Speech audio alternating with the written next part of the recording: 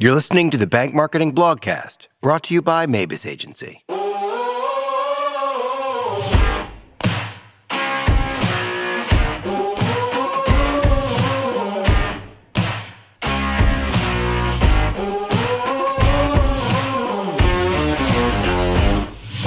Welcome to the Mabus Agency Blogcast, the discussion version where we talk through one of the blogs that we've written. This one is Reason versus Rationale. Hopefully, before you listen to this part, you have read the blog or listened to it with our blogcast.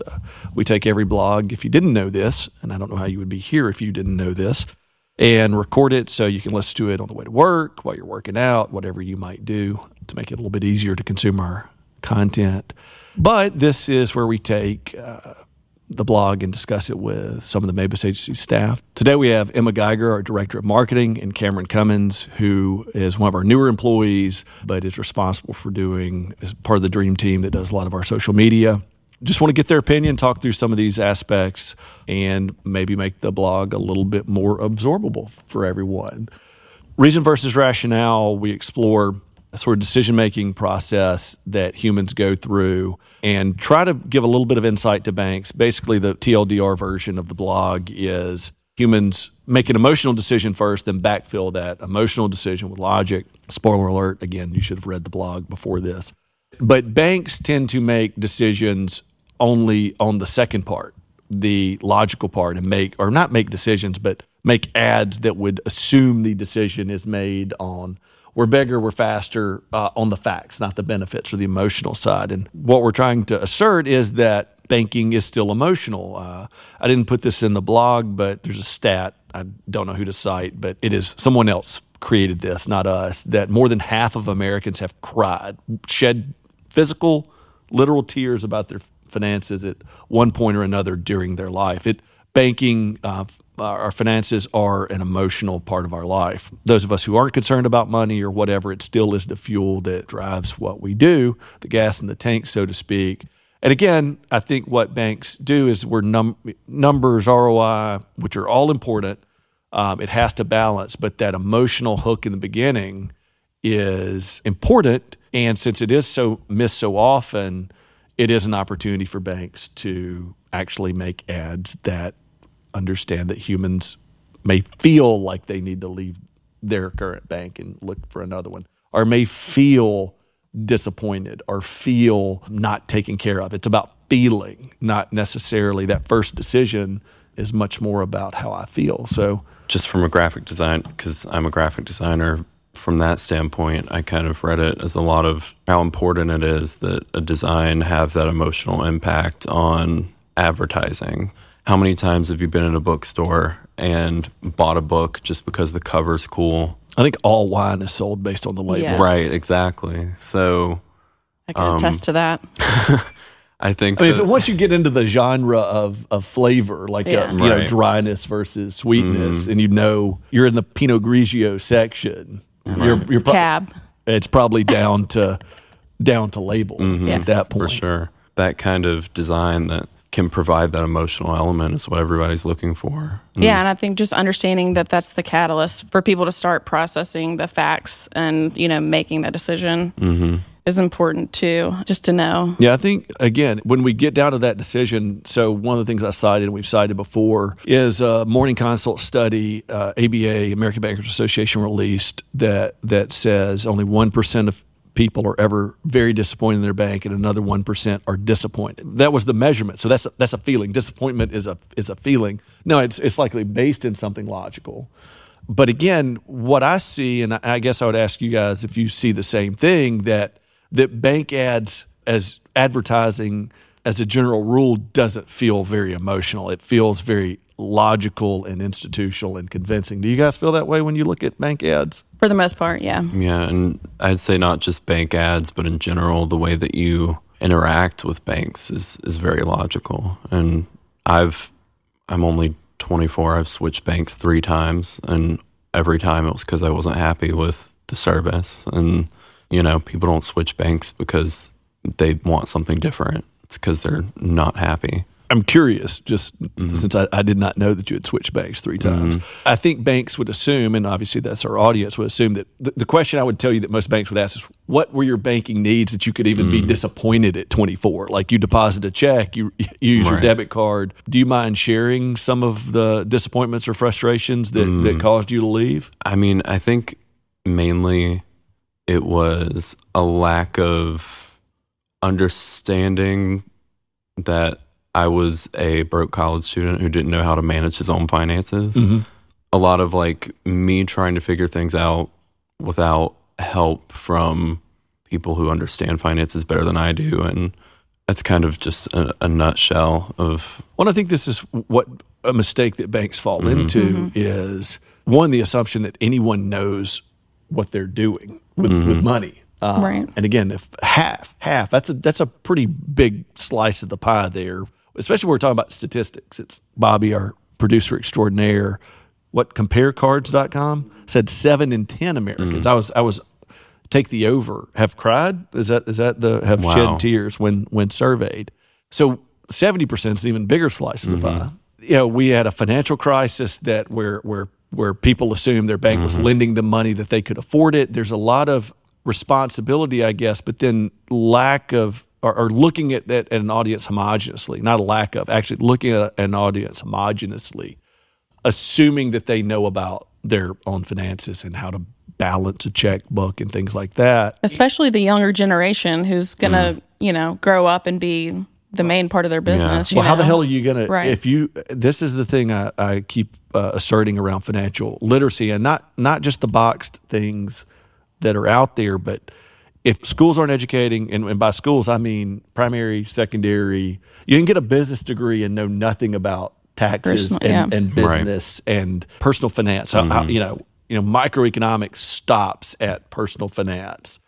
There is no course out there. So whose responsibility is it to teach that, and finding the balance of this person is depositing money? There has to be some responsibility on behalf of that party. It can't just be a abdication of responsibility, but helping that person become a better client to you. So it can be selfish, or ultimately self-serving.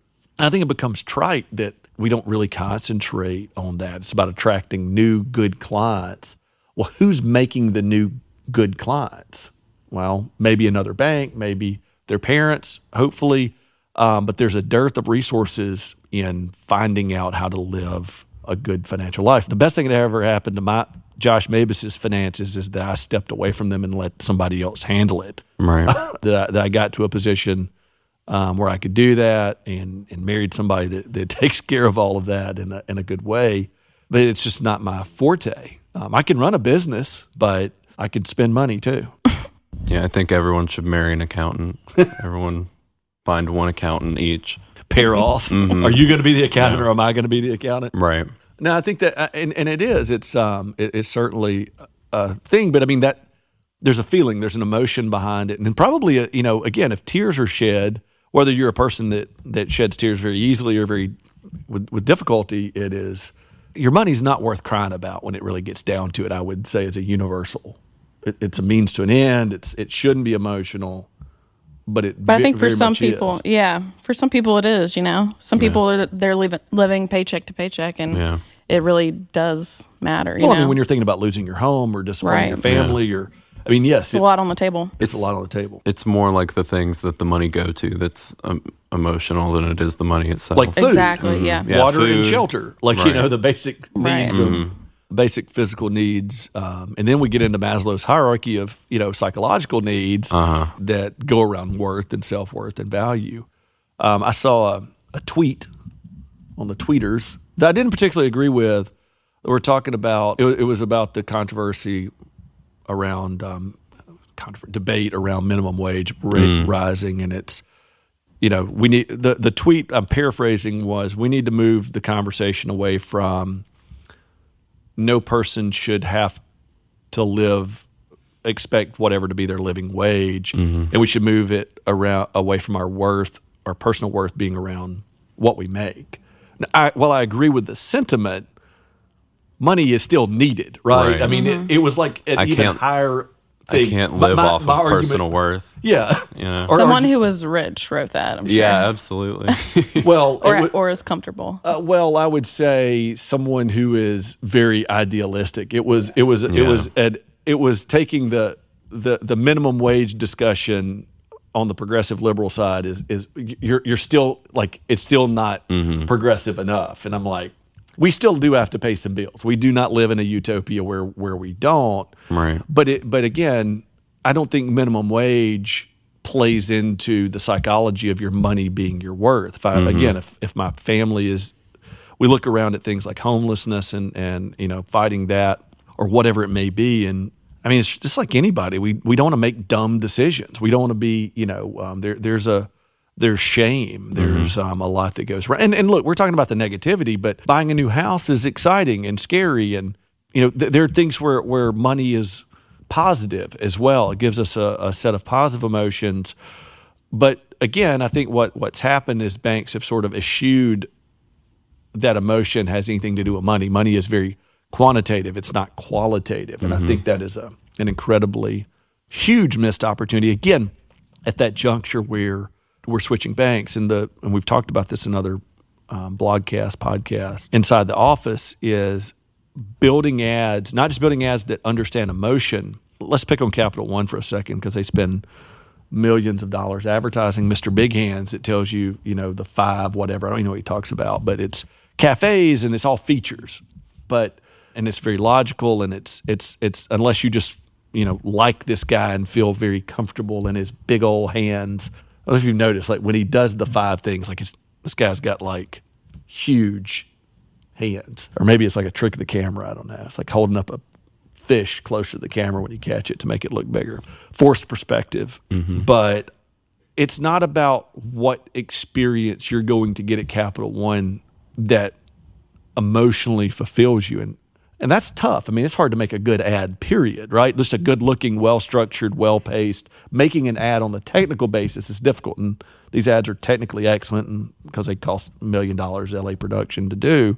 But there's no emotional hook that's like, hey, you're disappointed at your bank. We understand how you feel, and we're here to fulfill that need. You should move to us. Yeah, I think at the core, it's all about understanding. Like Cameron, you were saying, you just felt like your bank didn't understand where you were in life, and that's kind of what it all boils down to. Yeah. And I think another big thing is that, especially in the internet age with targeted marketing, I think it's a big thing where people are just kind of waiting for the permission to buy the thing that they've been wanting to buy for weeks, and then they see that one ad that they get because they visited the website one time, and then they're like, oh, now's the time. And I feel like that's something I haven't seen banks dive into, is that kind of speaking to people that are maybe searching for something and saying now's the time. Or plugging into the process of it that very seriously doubt, unless you're just so pissed off that you just go pull your money out of your bank and you're just sitting there holding whatever cash you have, and you're, all right, well, I've got to go put this into another bank so I can do bill pay or transact, that it's a process. And it's like probably any emotional relationship, because I mean, that's what banks talk about, people in relationships. And not all people in relationships, even if you're good and good intentioned, not every relationship works. It's normally a process when that breaks down. And I mean, I think that's one thing that bank websites are very transactional and very factually driven, and do a very poor job of communicating any sort of value in the relationship. Banks say relationship a lot, but I mean... Or just individuals' motivations, like, to take care of their family, to feel secure. Yeah, if you're here to do this, then you need to consider this. Right. I mean, I think of it more of like what's the eHarmony, whatever, the doctor that's... we've got matches on these 14. It's very factual, right? Like, we're going to find the true love for you on a 14, I don't know how many points it is, match process. Right. I've never thought about this. That's very ironic. But it's like, really? Like, and so what they're trying to sell you is it works, obviously. Yeah. They make, eHarmony makes a lot of money, and it was a differentiator, right? That they, everybody else was just a local classified ad online, for a dating site. Put your profile up, talk about your body type and your athletic or your whatever, have green eyes and you're into humor and whatever. If you like pina coladas, whatever. Are you reading your I don't. online dating? No, it's, I can't think of that guy's name, Gary something, that the pina colada song. What's that guy's name? Rupert Holmes. The Escape is the name of the song. I don't think eHarmony's wrong necessarily. I think you can funnel down to 100 people or 10 or whatever you could somewhat of a match.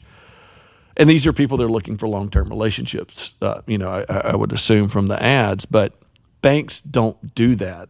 I think they need a Match.com and eHarmony.com page that says, hey, if you've been disappointed by your bank in this, and this is the thing we need. And ultimately that would, let's take somebody who maybe had, I wouldn't say bad, uninformed financial decisions as a young person like I did.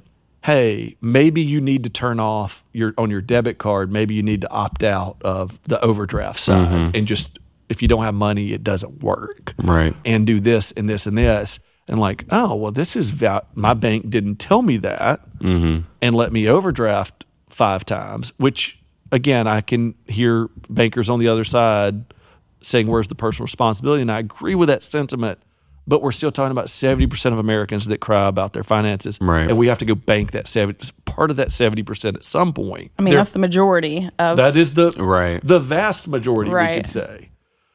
We don't always get to bank the 1%. I mean, I'll tell you personally, I was a financial wreck, and now I'm a very good bank client. I had to figure that out largely on my own. And look, it's nobody's mission to go out and do that or whatever. And Emma has a famous internal statement, you got to want it. So I guess I wanted it enough to go. I didn't improve myself, I improved my systems.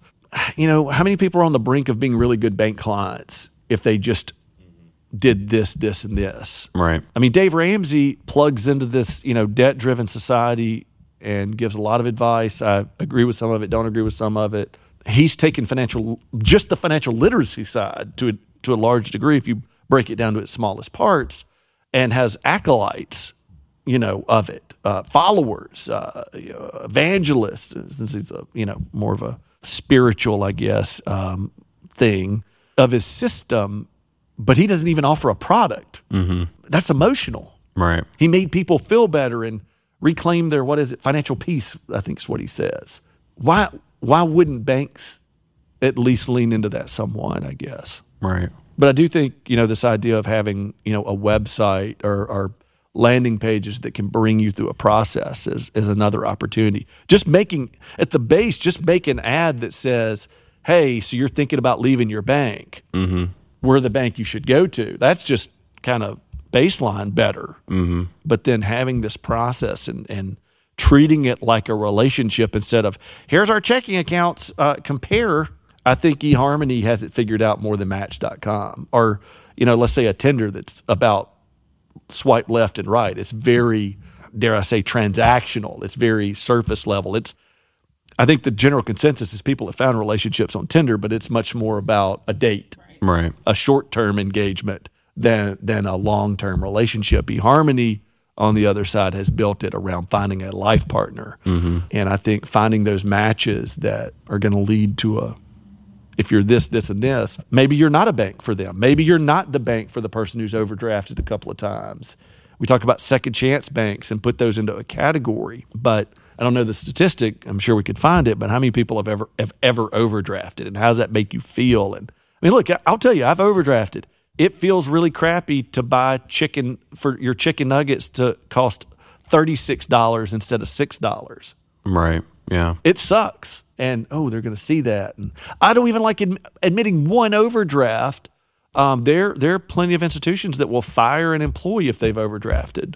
Overdrafting, I'm very much for charging a fee. I want to be very clear to our group. It is a short-term loan. It is hard to charge enough interest. I consumed the chicken nuggets. I didn't have the money, but I think there should come with it an ability to educate about how that doesn't happen. Right. The next time. It's only after you overdraft that they're like, oh, by the way, we have overdraft coverage if you need it. And then and then it's too late. But I feel like a lot of banking is trial and error, and some people just get really tired of trial and error, and that's when they switch. Yeah, absolutely. And again, I think there's room for emotion and heart in banking, and beyond the warm, fuzzy relationship people side of truly understanding that it's an emotional decision. One of the things I think of, I have no idea why this jumped in my head, but if you get a ticket, anywhere from my understanding is from a traffic ticket, you can go to driving school and get that and have that forgiven in certain states. Mm-hmm. Even to a DUI. I mean, something I would say much more impactful and egregious than running a stop sign or whatever, speeding ticket. And you can go through this training and have that expunged. And I'm sure there are banks or credit unions maybe that have done this, but what is there a financial rehab program, right, I guess, for lack of a better word? A lot of times banks will forgive it, but why not put a string, attach that to you have to at least have gone through this course to again, I'm sure it's out there, but I guess, this has been stuck on that, but even that 1% person, that ultra high net worth owns a ton of properties and really values their relationship with their banker because they can call them and get something taken care of because they are so impactful and important to the bank. Well, there's emotion there too. If that person ever leaves their bank, it's probably going to be emotional. Right. Now, it may be a big mistake. There is a bank recently that made a huge transfer error. I'm sure that was emotional for some people. It can happen in really big amounts as well as small amounts as well. Anyway, I think there's a way to capture client. One of the big opportunities, ground level in bank advertising, is make an ad that actually is intended to interact with an emotion, and that emotion would be, I'm looking to leave my bank. I just don't think there's a reason to make an ad for somebody that's not looking to leave their bank. Hey, right, you're perfectly happy with your bank. We're another one. It's interesting because the rationale and the reason are so intertwined that they kind of become comparable, at least in my mind, because I think about sometimes I want things to be super logical and super laid out for me so that I don't get overwhelmed, and that's where the emotion comes in.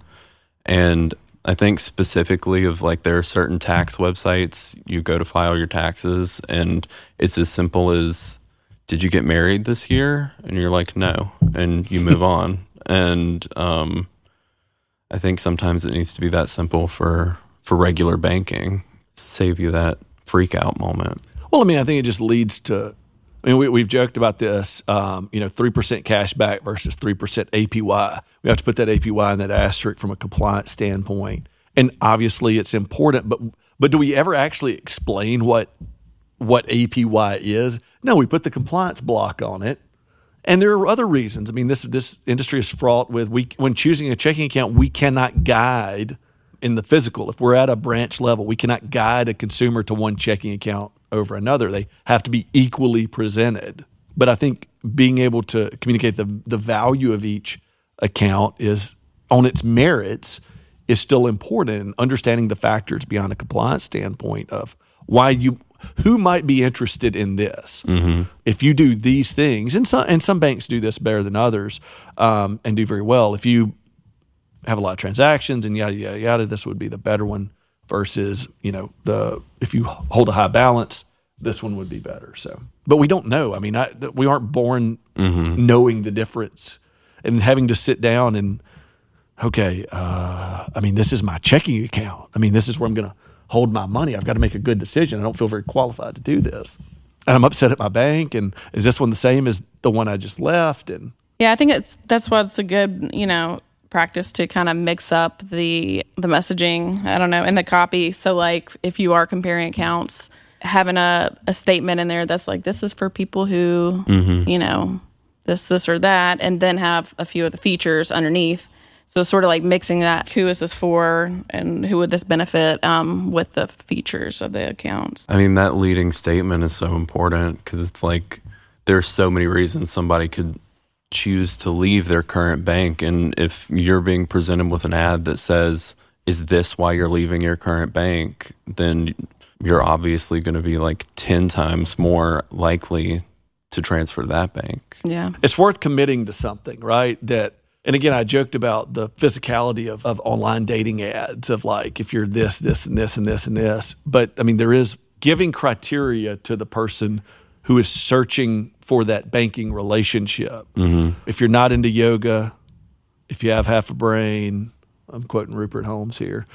Oh, that's me. This is the thing that would interest me. Instead of just presenting it factually, I think is a level up opportunity. And I think one of the bigger ones, as far as a qualitative improvement to ads, when you sit down to make an ad, understanding that, and this is a thing that we miss so often. It's an exercise I have us do internally where I encourage our people to meditate around this. Put yourself into that position. You have a digital ad, okay? You're sitting there reading an article. What do you want to read? I'm on, ESPN.com or people.com reading celebrity gossip or whatever. And there's an ad that interrupts you about banking. What is in that ad? What would interrupt you in that moment? And one of the dangers, and this is why it has to be this higher meditative state, is thinking of yourself like the consumer. You have to get past that. But what's going to make that person stop? Well, this person's actually looking for a new bank. We're going to reach out to this person that's actually the part of the 2% that's going to move. Well, what's going to make them, why are they moving? Because they're disappointed. Okay, well, why are they disappointed? And just continue to ask yourself these questions. Well, what does our bank do conversely or in contrast to that disappointment? How could we fulfill what they've missed? When you run through that and you think through that ad in that way, I wouldn't be surprised if your ads are much better.